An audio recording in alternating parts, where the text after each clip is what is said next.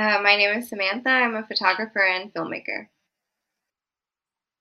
The piece that I was photographing for was about like kind of the trans and like BIPOC community and how basically kind of anarchist principles of like mutual aid and community building are going to be essential when inevitably climate change starts getting people left behind.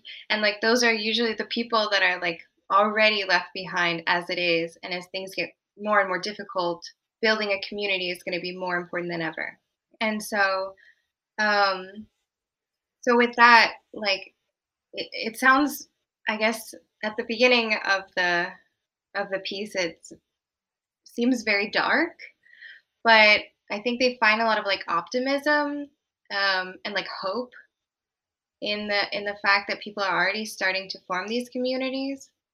And I think I really wanted to tap into that sense of like strength and joy and like really telling like the beauty and the the the hope that can be there um in like instead of focusing on like the negative things, like focus on like the beauty of you know being able to be your true self and like have a community there that will love you and support you.